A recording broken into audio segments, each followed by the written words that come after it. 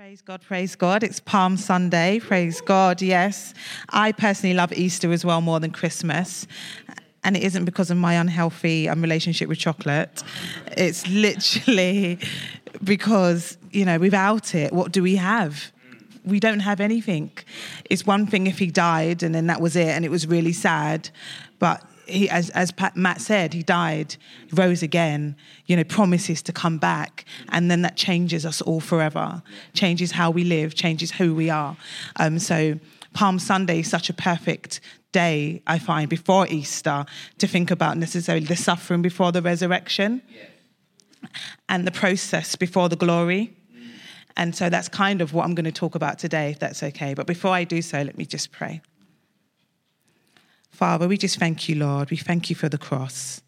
We thank you, Father, for sending your only begotten Son. We thank you that you loved the world, but you didn't just love the world, you then gave. Father, we thank you, Lord God, for every single soul in this place today. I do not have anything to say, so you have to speak. Father God, I just pray, Lord God, that you will speak to our innermost being, Lord God, the secret places of our hearts, those fears, those rejections, those moments of confidence, the things that we can't even say aloud, Lord God, that you, Lord God, will speak to us in this moment, for this time, for this day, for your glory. Lord God, in the mighty name of Jesus. Amen. Amen. Praise God, guys. Okay, so my birthday's in a couple of weeks. Yes, presents. All welcome. We'll send the address. Chocolate. It's always good. But it makes me really kind of reflective when I go through this kind of time. I suppose as you do, right? I do. When you get into a birthday, you kind of take stock and you start to think, okay, what's going right? What could do, what could be better? How do I get David to cook some more? Like those kinds of, you start to take inventory.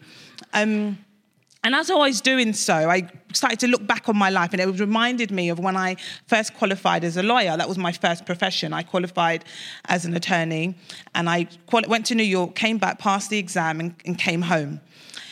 And when I came home, I needed to get a job. I needed a job. It wasn't just about, I've been working since I was 16 years old anyway, so even that, sometimes studying and all the money that goes into the studying, when you come home, my house, I come from a Nigerian home, there's not kind of sit down and watch Jeremy Kyle. It is kind of, it's get up and get a job, And I didn't just want any job. I wanted a good job. So I stalked this man. If you know me, then you believe me that I could stalk someone. Stalked this man. He was the biggest entertainment lawyer at the time in the UK.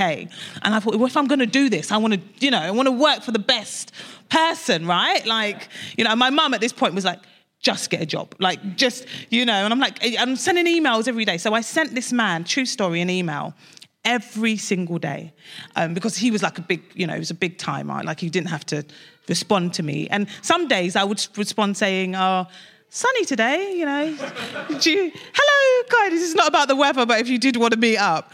And as the time kind of went more and more on, my mum was getting more and more kind of just frustrated with me, because it was is this a job application, or have you emailed that man again who's not been responding to you for the last 6 months? And then one day he came and he did respond. And I've still got it. He sent an email. He said, "Your tenacity is inspiring." He said, "Let's have coffee." So I was like, this is great. This is it. Ka-ching, and I'm going to do all the things that, God has for me to do. I knew it, And so I didn't apply for anything else, and I went and I met this man, wonderful, wonderful man. And I met him, and I walked in. The first thing he said to me, top of the meeting, was, "I can't give you a job." And I just sat there. For me, it was could I just leave now?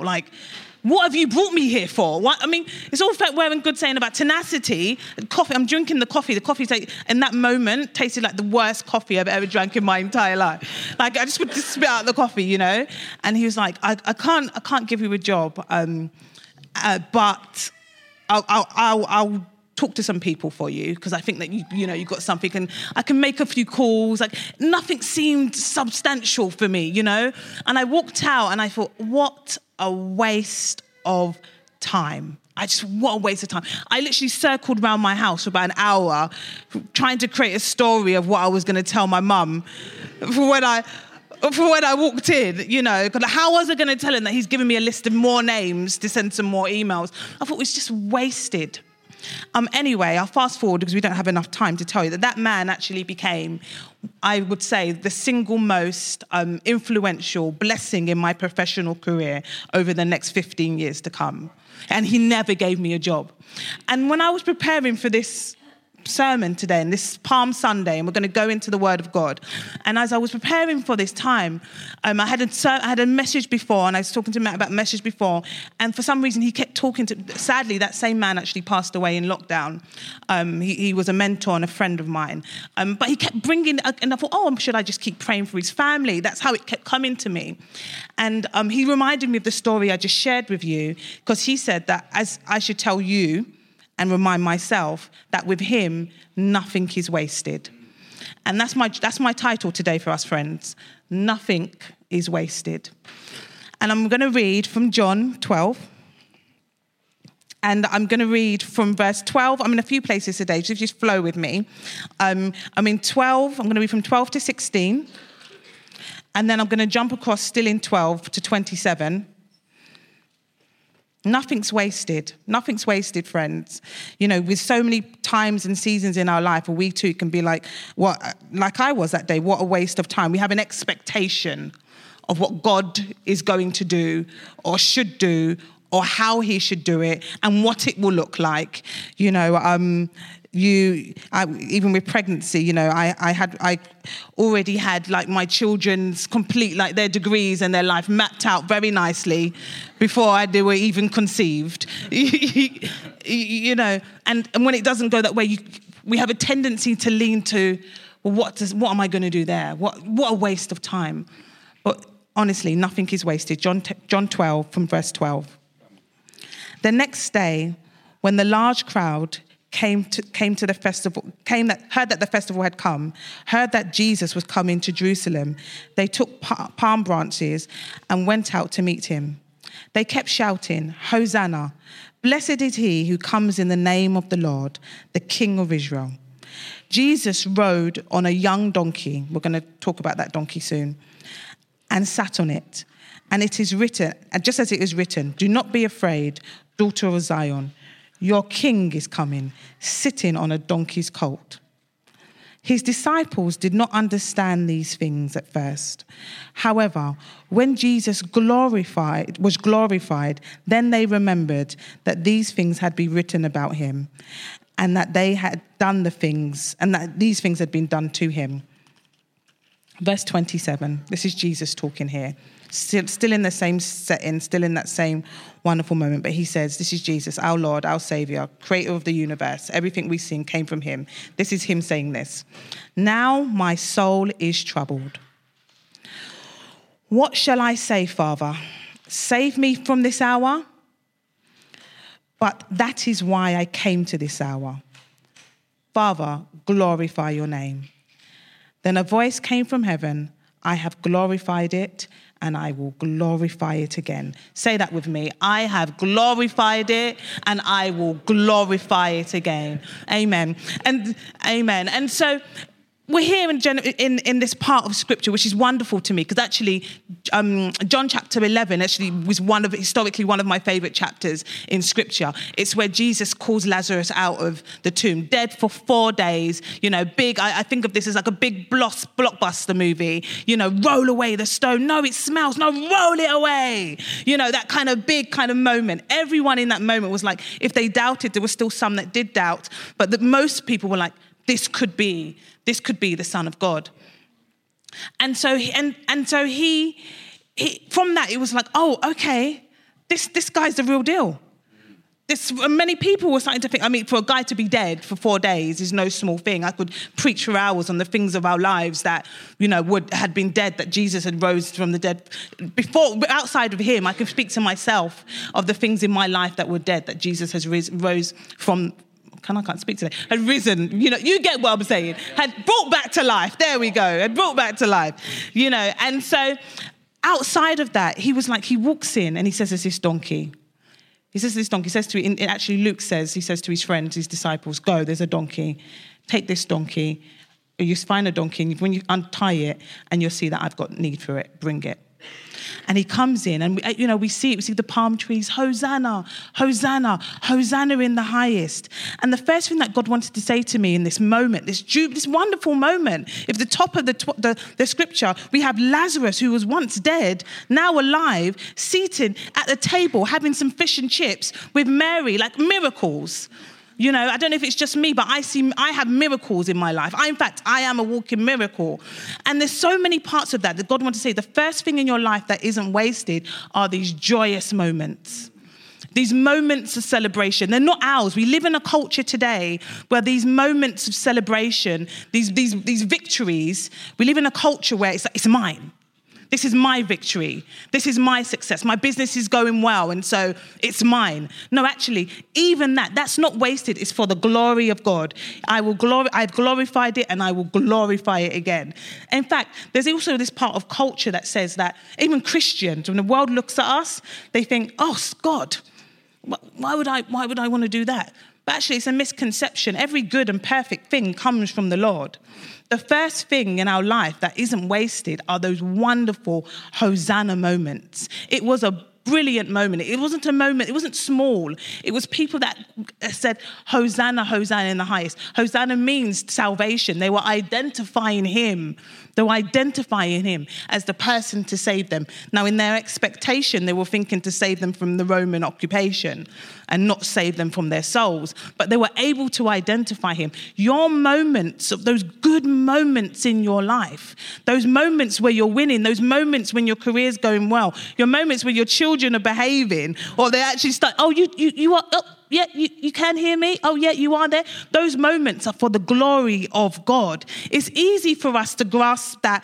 It's easier for us to grasp that a little bit, but there's a danger in it because actually you can assign that glory to yourself and not to the God. Matthew 5:14 speaks about that. Actually, do we take our light and do we pull it under a bush hill? No, we don't. We set it on a hill so that all the world can see and give what? Glory to the Father in heaven. Nothing's wasted from your moments. Nothing's wasted from that child that you prayed for and is now turning around. Nothing's wasted from the fact that you hated coming to church and now you've managed to come here on a Sunday morning. These are your Hosanna moments, your celebratory moments, your moments that are wonderful. And the Father enjoys those moments with you. Nothing is wasted in them. Nothing is wasted in them. The second thing that I want to tell you that nothing's wasted in is your confusion. If you go to 16, and I read it, you see, it said, when all of this was happening, the colt, the donkey, they're riding in, Hosanna in the highest. It wasn't a big horse. It already just wasn't what they thought it was going to be. Verse 16, it says, his disciples did not understand these things at first.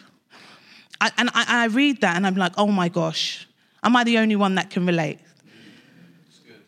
I don't understand what's going on. It's gone right over my head. Have I missed it?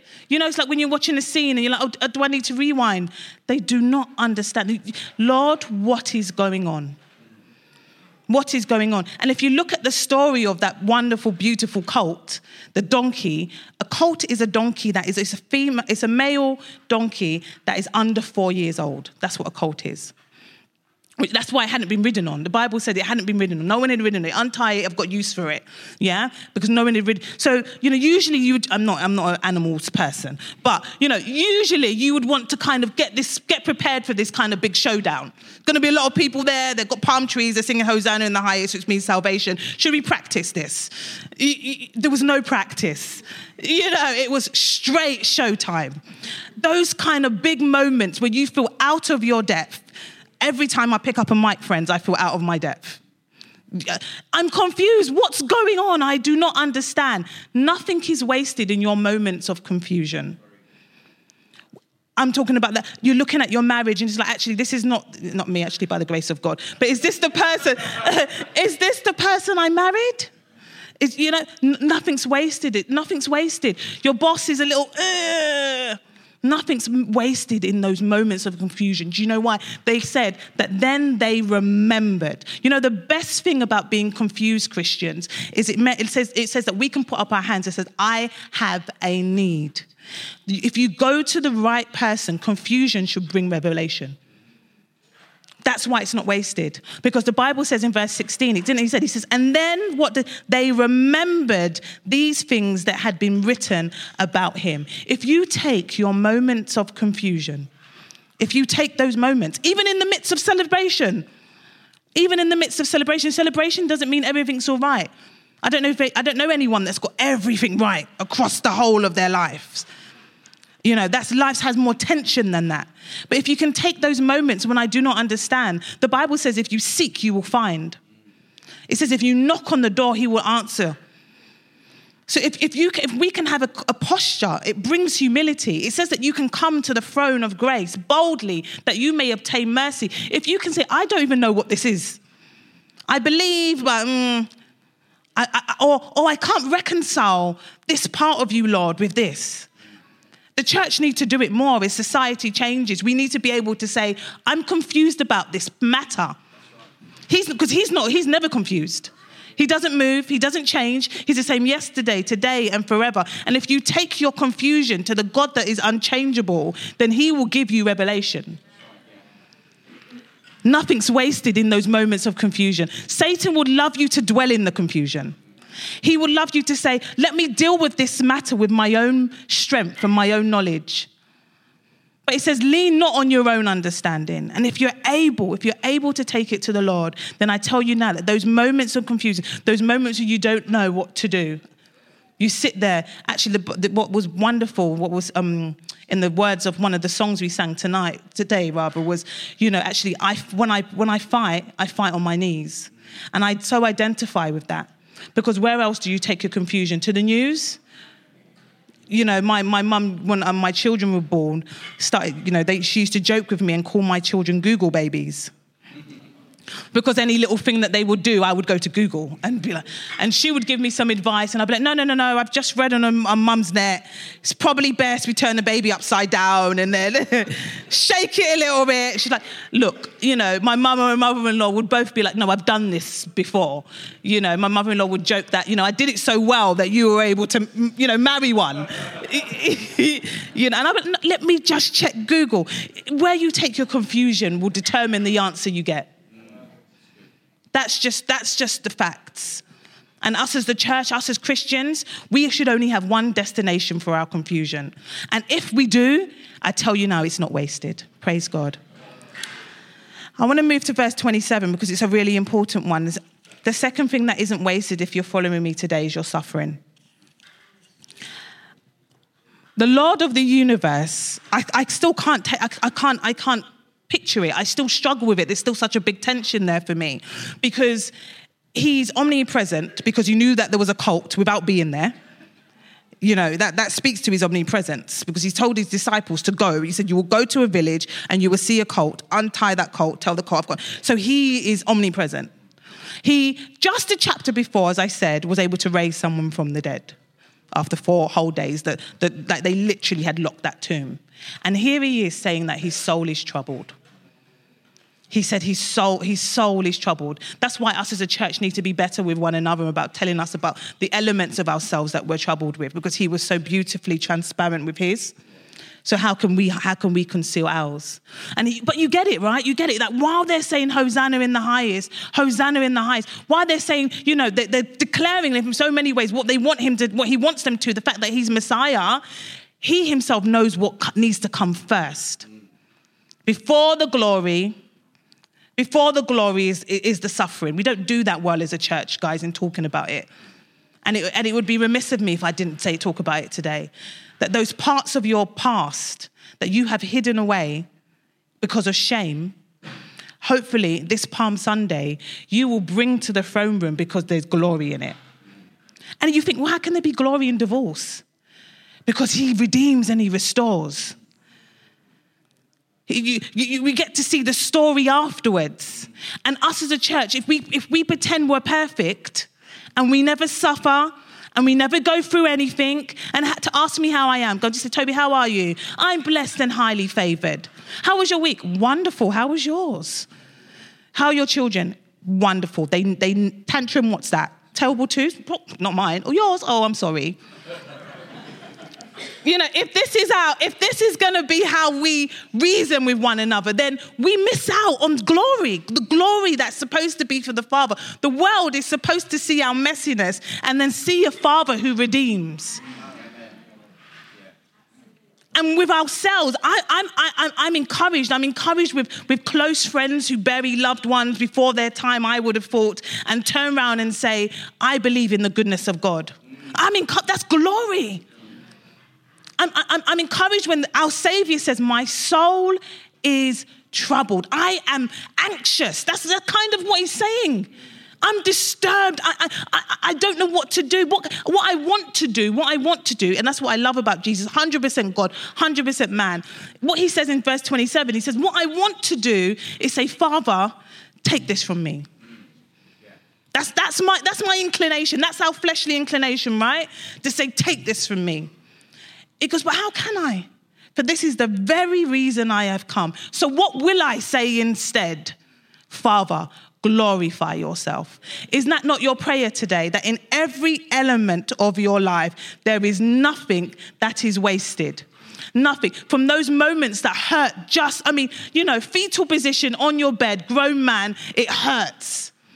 What do you say in that moment? Well, you should say what the Lord said.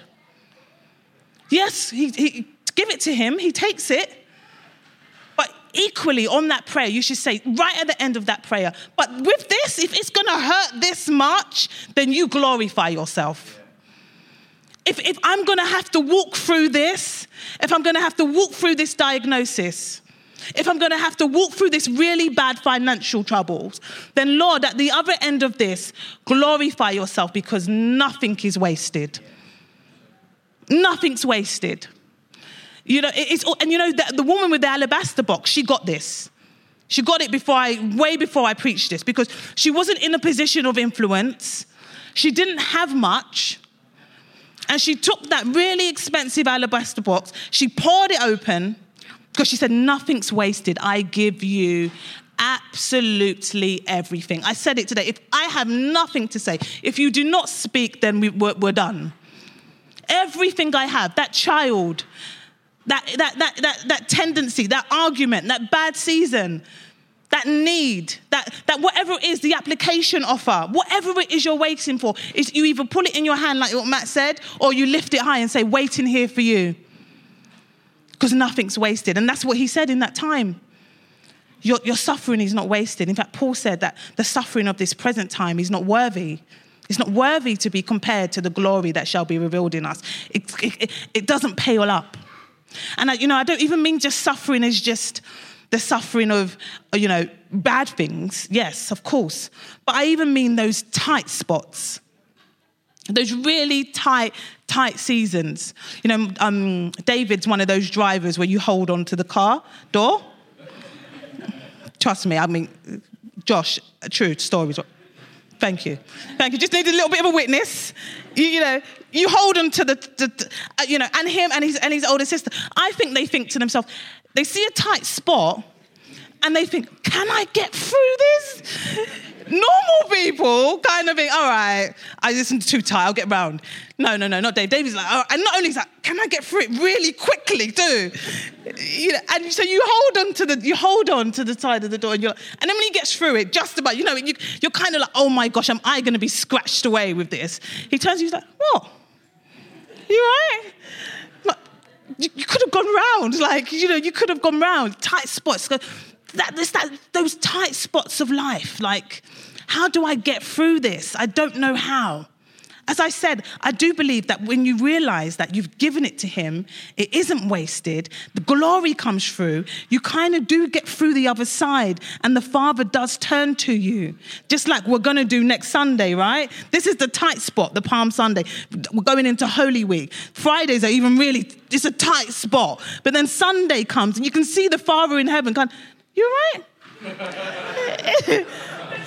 It's that kind of, you're doing good? So just about. I wasn't sure when I was going through it. Nothing's wasted, friends. Your suffering isn't wasted. Those tight spots, those moments of confusion, they're not wasted. Everything, it says all things work together to the glory of the Lord. One last thing that isn't wasted, and it's really important, it's your commitment.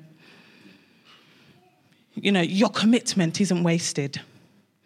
Your commitment isn't wasted. When I initially was preparing this sermon, I was looking and I was thinking about the man that you find in Mark 5 that was with the legion. You'll find in Mark chapter 5, I don't have time to read it today, but if you haven't read that, it's a beautiful story. This man was in a cave. He was just possessed with demons. He was self-harming, using rocks to self-harm. And the Lord heals him, completely heals him, completely delivers him, throws it all into the pigs, and then he gets into a boat. Jesus wants to step into the boat. And as he's about to get into the boat, this man, everyone in the village, but this man's looking at him like, oh my gosh, you can't go. Like, you cannot go. Look, if you go, then what happens to me? And Jesus then instructs him and says, go and tell everyone what's happened here. And when I was talking to him about it in the week, he was saying that, and it's so true, before we pick up a mic or anything, we go through training, a bit like the cult. Like we go, we have to go through training, but he was like an evangelist, just like that. And that's like you and I. It's that process of we're confused at times. Same with the disciples. We're confused at times. We're going through tight spots at times. We have moments of suffering. And that's all happening as we're expected to be evangelists. And it's that tension of living within the both. Of we're expected to evangelize when actually I'm going through my own tight spot. And this man, I've always identified with this man because I can physically see him grabbing hold of Jesus. Moments before, he had what the Bible calls a legion within him, a legion of demons. Could you imagine how troubled he was? Everyone else had put him to one side. And now he's who he's supposed to be. And the person who's done it is Jesus. So I would be the same. Where are you going? We're just getting this party started, you can't go anywhere. We really need to and Jesus then sent him on an assignment. And I've always sat with that because one, in those moments of life, those commitments, that commitment is like, God, how can I do it? And the reason that Jesus could send him so wonderfully is because he's no longer with us. He's in us. He is now officially in us. We had, if you look throughout the whole of the scripture about the presence of God, from the Ark of the Covenant to Solomon's beautiful temple, to the second temple that they built, all of these elements that they tried to do to contain the presence of God. And then Jesus came and he was, is God. And then you want to hold on to that, right? You want to hold on to that religion. You want to hold on to that rules. You want to hold on to it all. And he said, no, he's in you. He's in you. You're going to be baptized next week. He's in you. He's in me. He's in you. That same God is in you. So you don't need to grab onto anything. You need to now walk in. And your commitment, the best part of that story of that man was not him in the cave. Actually, it's not recorded. It's all he went on to do next. Your commitment every day, turning up early here, speaking to the neighbor, trying to pray for that unsafe family member, trying to deal with your teenage daughter and not getting anything back. Your commitment of showing up time and time and time again is what the Father does in you. He's in you. It's not wasted. In those moments when you feel so lonely and you're parenting alone and you think, how am I supposed to do this? This is literally a 2-parent job and I'm alone. No, your commitment isn't wasted because he's in you. You don't need to hold on to him. He's actually in you. He's filled you. That job or that assignment or whatever it is that you've been called to do in this season of your life, this next season of your life, this Palm Sunday, it's all well and good. We can shout Hosanna in the highest. And I could have preached that today, but instead, actually, God sent me on an assignment to tell you that your commitment isn't wasted, that his glory comes from that. That when you show up time and time and time again, your glory comes in that. We had our parents' evening and I sat down and the teacher said to me, I can see you've been reading with your son every day. And I thought, almost, I didn't want to turn to a therapy session, but I almost cried on the, but it's like, actually, she's not there and she's not omnipresent. She's not God, but you see the fruit, right? That day where you're like, I do not want to read about Biff and Chip. Like, I don't want to do it, you know. It isn't wasted. It's seeds that you plant slowly and slowly. And us as the church, we have to do it. We have to show up day in and day out and plant our seeds, believing by faith that it isn't wasted, that all things work together for the good of those that love the Lord. He said, my soul's trouble. Well, what do I say? Do I say, move this? Take this from me, but this is the very reason I came. So I choose. And just like my father said, I too come after it and I stand before you and I too choose to say, glorify yourself through everything, through the good times of the Hosanna moments, through the confused times where I don't have the foggiest, through those suffering moments, through those tight spots, and through my commitment to you. Glorify yourself. May people look at our lives and give glory to the Father in heaven. May they say, what are these? Who are these peculiar people? Who are these peculiar people that meet every week? How they reason in marriage, how they raise their children, how they're able to forgive. All of it is the glory of God. You know, he said, there's a song, and I believe they're going to sing it. It says, you know, thank you, oh my Father, for giving us our son. But the best part of that thing is, and leaving your spirit until the work is done. We're up next, friends. We're up next, and it isn't wasted. It's an encouraging message this Palm Sunday for you. And I want to pray with some people who just believe that, you know, I want to join. I want to pray with some people this morning just to say that it isn't wasted. You know, those times where you even look back and you feel shame over that area of your life. You can't even say it openly to people. You feel shame, but you're a redeemed child of God. That's your identity. This is who you are. And it isn't wasted. This was a man that was in a cave that had a legion of demons in him, in moments sent out to nations because he's in us. Amen. Amen. Sorry, just in my heart.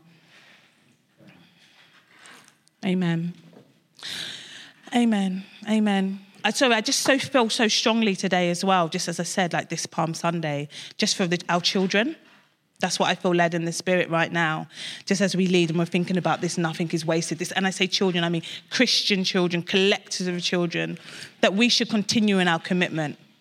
And that may be, as I say, I'm joking about the reading, well, not joking, about the reading. But actually, whatever that may be, whether it be Zeo kids, you know, whether it be young person, we should all make sure that we're passing that baton forward, knowing that actually the glory will come. And that we should pray that children are growing up in a really confusing time. It's not a time that I was raised in. It's probably not a time that any of you were raised in. This is not in my notes, didn't even know, but I just believe that the Lord wants us to pray for children. They're growing up in a confusing time and in a confusing culture. You know, and this one of the best things that the scripture told me was that we need to take our confusion to the King for revelation. But that means that us as a collective, there should be no such thing as single parents in the house of the Lord. You know, there should be no such thing as widows in the house of the Lord. They are our children and we should pray for them. We should pray that the Lord, that they meet the Lord early, that they have a true identity, true revelation of their identity in him. Nothing's wasted. They are literal seeds. They are literal seeds. And if we do not reach out our hands and pray for our children, then later on we can be reactive and say, the culture's doing this, politics are saying this. But actually, did we reach out our hands and were we faithful with our commitment as a collective? So as I said, it's not in my notes, but just right there, I just felt it so very strong to say that actually in years to come, the remnant in years to come is not even what we see now. You know, it's what we see years and years and years, what we won't see. So praise God. That's one of the things that we said that we loved about here, isn't it, David? That we loved about the different generations of this church. You just love it. You see it, Pastor Tony, Pastor Matt. You just see it all the way. You see generations and generations. And it's now for us that in our commitment to keep praying. Nothing's wasted, friends. You are not wasted. No season, no element, no connection, no friend of your life. Everything. You'll see everything is for the glory of God. They say hindsight is 20/20, but actually faith, you can believe in the moment. Amen. Praise God. Let's pray. Oh, Father, in the name of Jesus. Hallelujah, hallelujah. Hallelujah, God. Thank you, Jesus. I know I've run over a little bit of time, but I do, Father God, I want to pray, Lord God. I just give you praise. You said if you lift you up, you will draw all men. That you, Lord God, that you have felt every desire. You felt it. You know it, Lord God. So we can come to the throne of grace boldly and obtain mercy. Thank you, Jesus, that even in those moments of pain, even in those moments of disruption, those life events that throw us sideways, nothing's wasted. Thank you, Father, for going, for coming, and for leaving your spirit, Lord God, for no longer being with us, but for being in us. It changes everything, Lord. So I just pray, Lord God, in the name of Jesus, the same prayer that you prayed. Glorify your name. And I believe that your response is, I have glorified it, and I will glorify it again. In the mighty name of Jesus, amen.